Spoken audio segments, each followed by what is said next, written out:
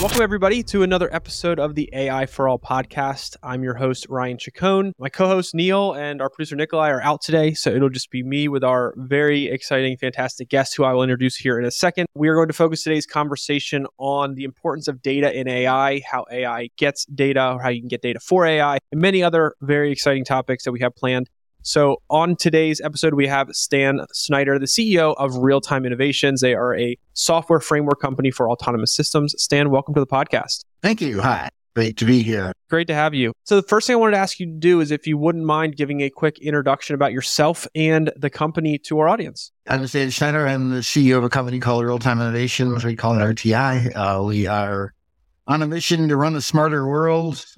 We really are not an AI company so much as a framework, the software architecture that allows AIs and advanced algorithms to connect and run real world systems. So we're trying to really run a smarter world. So we do lots of things. We started out with autonomous vehicles. We're in over 250 autonomous vehicle designs, ranging from flying things, underwater things, forklifts, construction vehicles, mining vehicles, ground vehicles, and lately passenger cars on roads, but that's a relatively new thing. We've got lots of experience with that. We do medical systems, patient monitoring, imaging systems, medical robots, over 400 different defense systems, and renewable energy, especially hydropower and wind power.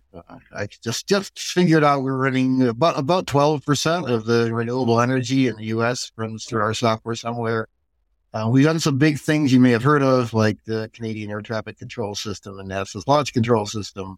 But most of our programs that we work with, we've got about 2,000 of them, are smart, big things in the real world, like robotics, autonomous vehicle. Sounds like a lot of you're collecting a lot of data. That means from all these different systems and solutions.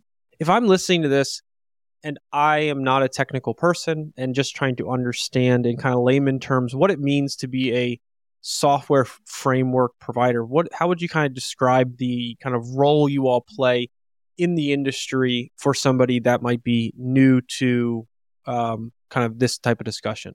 Yeah, so you actually set me up without knowing it. You use the word collect. In the cloud world, so intelligence is always about data, right? You've got to get data, you got to analyze it, you got to figure out what to do. Cloud-based AIs have days, months, or years to model what they're trying to model. So most AIs today are used basically to figure out what ads to throw at Ryan. And if everything you do online, it can tune its model to figure out what best to show you. In the real world, data isn't static stuff you can collect. That's why I don't like the word collect. It's real-time information that's old very quickly. It doesn't matter where the pedestrian was 2 hours ago. It matters a lot where it was 2 milliseconds ago, or is going to be in the next 2 milliseconds. And what we are basically providing in this world, cars, planes, hospitals, power systems only have milliseconds. It's the ability to get the data they need to the right place at the right time, to the algorithms and back to the actuators, which means motors, things that change the world, fast enough to make it work and reliable. So, intelligence is about data.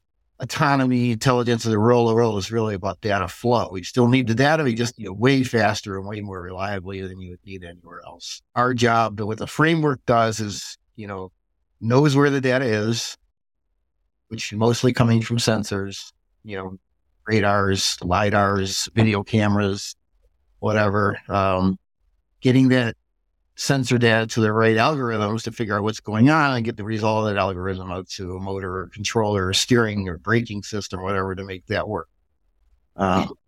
These systems can get large. We have systems with hundreds of thousands of devices in them, and trying to figure out which data goes to the right place at the right time. That clears things up. I think it's very helpful. We've talked about on the podcast before why data is so important in AI. But I think I'd love for you to kind of talk to our audience about that same kind of, prompt of the importance of data for AI to even be something that can be utilized and used to its full potential? Because you said, you're getting data from these sensors, from these connected devices in some capacity, depending on what it is out there that's collecting from the physical world. And then that's being fed in to the system to be able to be analyzed and have decisions made off of it. Is there more to it than that as to why data is so important to kind of driving AI forward? Yeah, there's a lot more to it than that, because we work with real world systems, and real world data is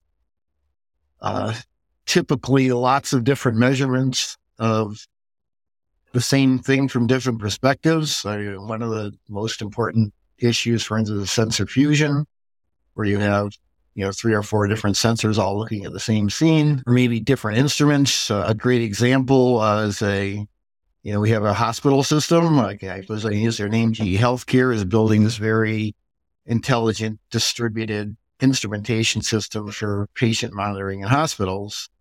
And today, if you walk into a hospital, there's all these machines. I think they have about 300 different kinds of machines, ranging from oximeters to ECG monitors, to respiration monitors, and ventilators. People have heard a lot of the names. Today, they're all separate things. They don't talk to each other.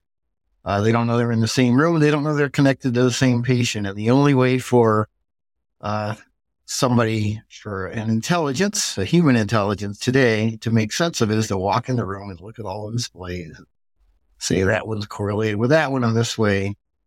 And what their system does is, uses a framework, which our framework, data-centric. I'll talk about that means in a second, but it takes the data from all these different systems and can feed them into an intelligent algorithm that can now make evaluations of what's going on with the patient based on multiple sources of information. So it's a lot of information. Of course, the AI, the algorithms have to be aware of what it means if you have a low respiration rate with a high oxygen content. I'm not a doctor, so any medical professional listening to this, don't evaluate me based on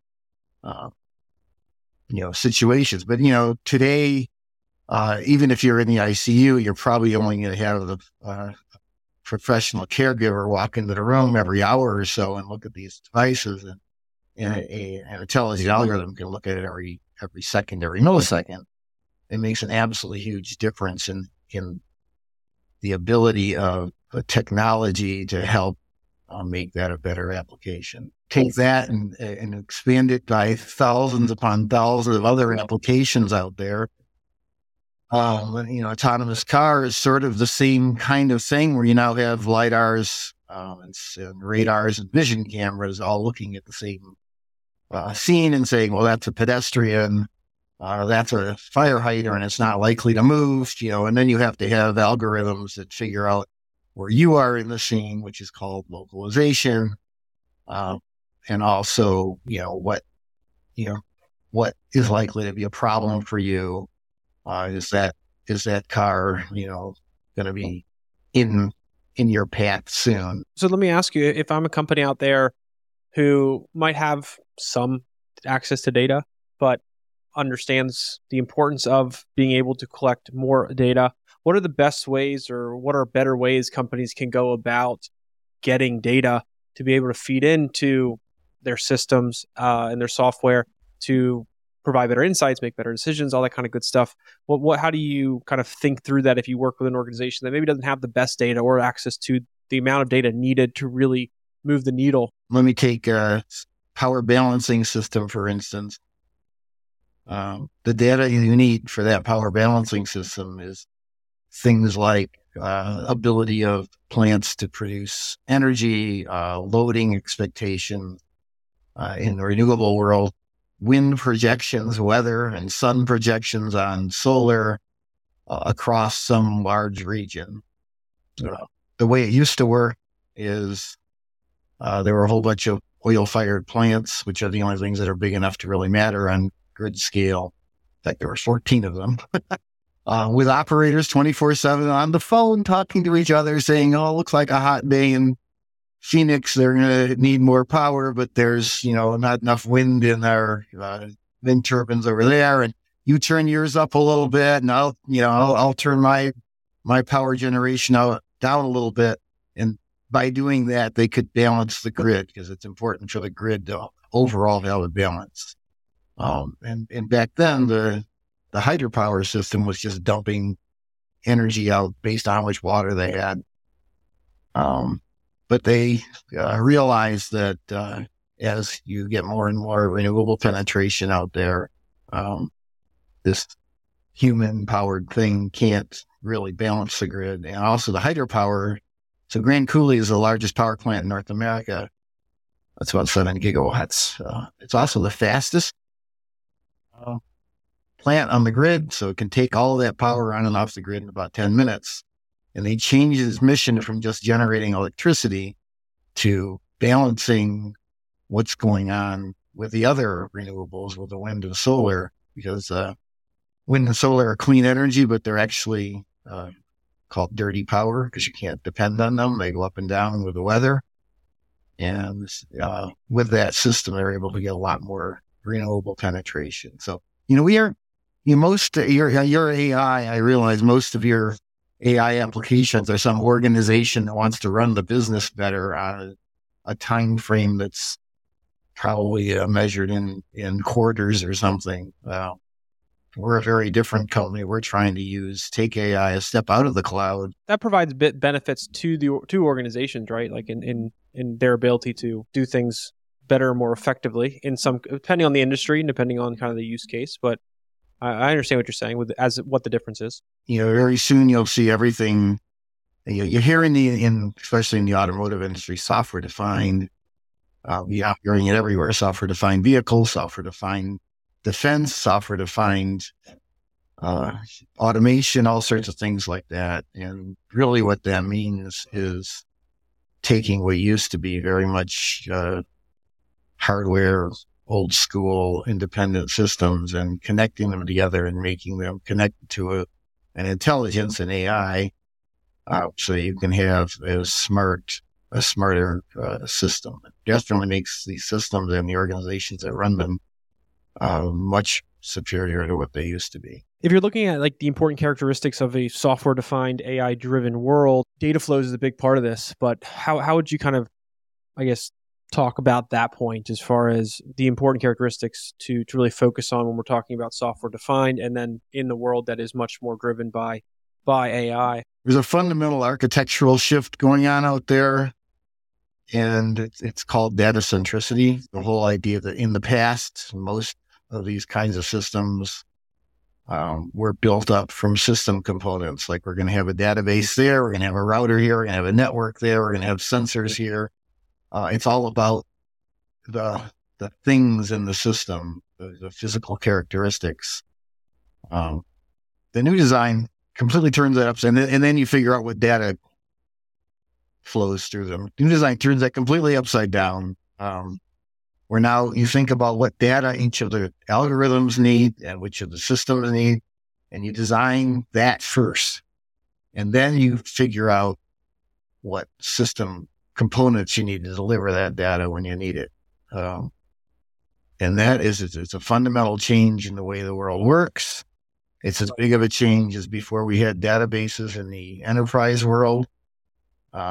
And it really is all about delivering the data that you need to these intelligences to make fast, good decisions about how it's going, what it's able to do. How do these systems evaluate the quality of data that's coming in, good data versus bad data, what data to use to make the right decisions? How does that kind of work into all this? That's a hard problem.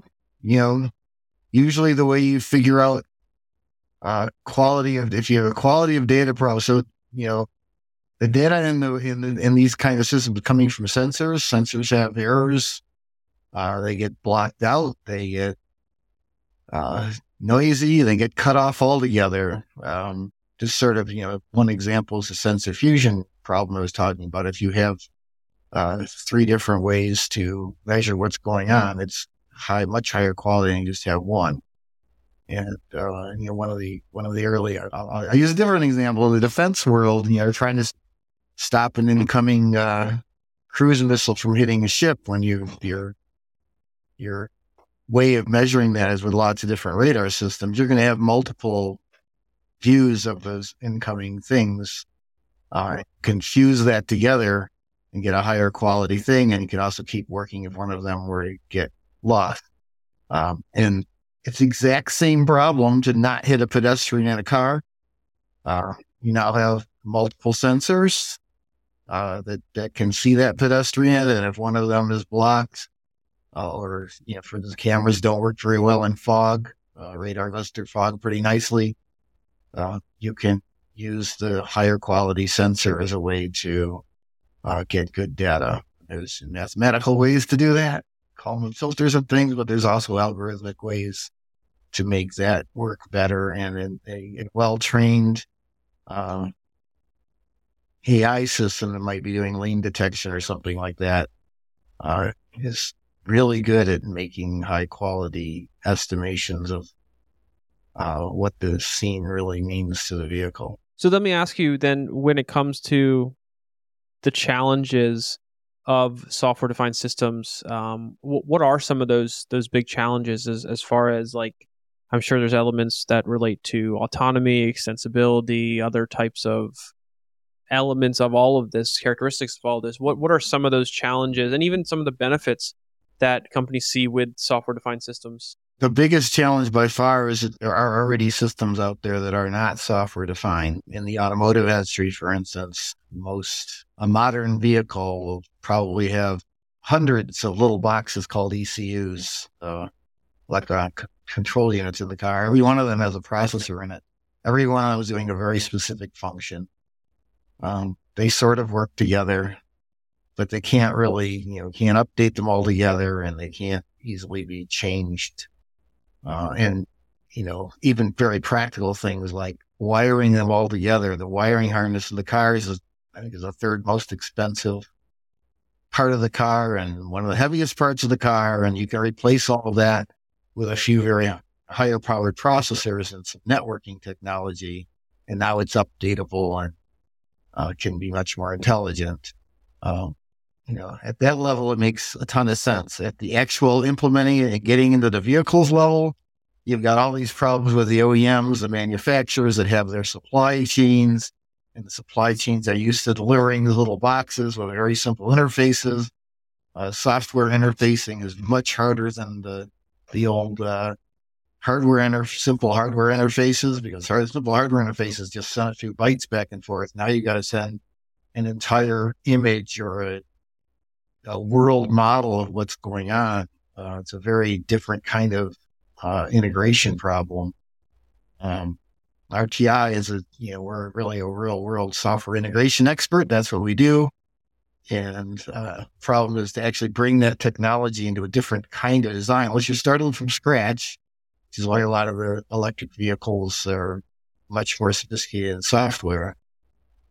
It's very difficult to change your entire mindset and your entire supply chain and your entire development philosophy to be around software. So, the AI algorithms in that world are things like sensor fusion, planning, collision detection. All those things need all this data that just isn't available in the current world. And there's a huge challenge to get to where you have a software-defined system. Are there industries that you're seeing take advantage more of kind of a software-defined approach than before, or industries that you feel like could benefit from this kind of process? We see transportation, autonomous vehicles, trains, mass transit, quite a bit going on in there. Traffic control, like air traffic control, even some ground traffic, like Canadian air traffic control system. The new urban air mobilities, flying cars, some customers doing that. In the energy space, it's renewable generation mostly. A little bit of future grid work, medical, robotics, imaging, patient monitoring, defense, naval, radars, avionics, ground vehicles, simulation of training, and then lots of other things, sports timing, autonomous vehicles, for instance. You realize that the individual cars don't learn anything. That's not how it works. They collect data from many, many incidents, and they run it up to humans who actually look at these things and create training sets to train the AIs. And that updates the neural net parameters, the weights and things, and that gets loaded back down into all the vehicles. That's how the training works in this real world system. It's not like a human driver where every driver has to learn the same mistakes over and over again. Everybody learns from everybody's mistakes. Of course, the problem in the automotive space is there's a lot of different situations called corner cases out there. It's kind of difficult to control for all of them. But I started my career crashing cars for a living, doing biomechanic impact testing in the University of Michigan. And I learned from that a couple things. One, it's very hard to actually predict occupants in a high-speed crash. We'll never actually do a really good job of that. And the second thing is the healthy disrespect for the quality of human drivers. For audience out there who wants to learn more about kind of the company itself, what y'all are doing, follow up on kind of anything we talked about today or ask questions, what's the best way that they can do that? Go to our website, rti.com. You can connect with me on LinkedIn. I don't have a nice, easy thing, but just look for Stan Schneider, RTI on LinkedIn. I do that social media more than anything else. Great domain to get. It's a long story. I actually had the 7-figure offers for that domain. Stan, thank you so much for taking the time. Great conversation. A lot of interesting insights when it comes to just kind of not just what you all are doing, but the value that the access to data is able to provide in these real world systems and solutions for things that are very important. That have the capabilities and what they can do as things get smarter is exciting to think about across all these different industries. And you all working on some very, very cool projects. So really appreciate you taking the time to come on and kind of talk to our audience about it.